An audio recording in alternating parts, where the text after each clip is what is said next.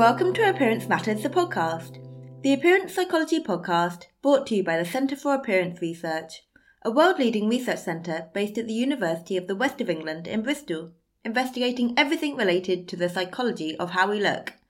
I'm Nadia, and this is our December dictionary series, and today's term is body talk. One important factor that can influence a person's body image is how they talk about their own bodies as well as other people's. Body talk refers to comments and conversations that reinforce societal appearance ideals.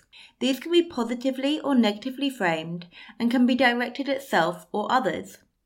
Examples of body talk include, "You look great, have you lost weight?" "I need to work on my abs a bit more, I want to look shredded." "Ugh, my stretch marks are too bad to wear a bikini this summer." "He'd be quite cute if he lost weight." "Ugh, do these jeans make me look fat?" "I hate my cellulite, my legs look disgusting." "I feel like I'd look a little bit better if I was leaner. I've got so out of shape recently." "Ooh, she doesn't have the figure for that dress." You get the idea. Spin-offs of body talk can include comments about signs of aging, such as, "Oh gosh, look at these lines. I really need to start thinking about Botox." Other spin-offs could include comments about skin shade. "They would look a lot better if they had a tan." Or, "She would be more attractive if she had fairer skin." Other spin-offs could include comments about complexion. "He would be attractive if he didn't have acne." Again, you get the idea. The common thread is that these comments all reinforce societal appearance standards, and they often invite appearance comparisons. Moreover, body talk reminds us to think about how we are being perceived by others, which ties into objectification theory and the idea of self-surveillance, that is, viewing and evaluating ourselves from an external perspective. Body talk is incredibly common, particularly, though not exclusively, among women.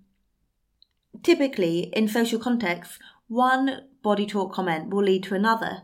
For example, if person A says, "I'm too out of shape to wear a bikini to the beach," the chances are person B will respond with something like, "Oh, what do you mean? You're not out of shape. I'd love to have your figure."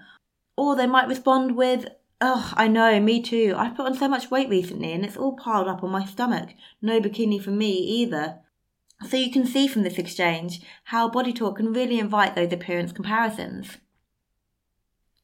Importantly, engaging or just overhearing body talk can result in people feeling immediately worse about their own appearance.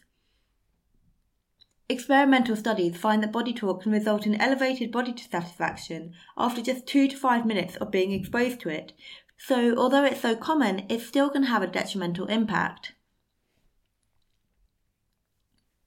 As a side note on body talk and its definition, sometimes body talk focused on weight and shape in particular is referred to as fat talk in academic papers.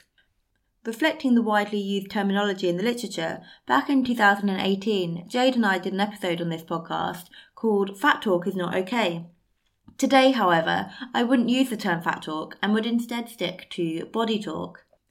The problem with the term fat talk to describe toxic comments or conversations about looking or feeling fat or wanting to look slimmer, etc., is that it inadvertently associates the term fat as something negative, when fat should be a neutral term.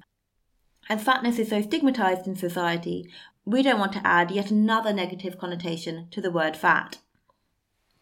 Given that we recorded that episode back in 2018, so coming up to 5 years ago now, it's probably time that we revisit the literature on body talk on a feature-length episode. So hopefully we can bring that to you soon.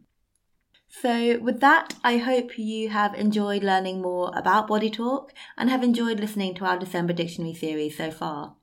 As always, please do remember to share, subscribe, rate and review. It really does make a difference.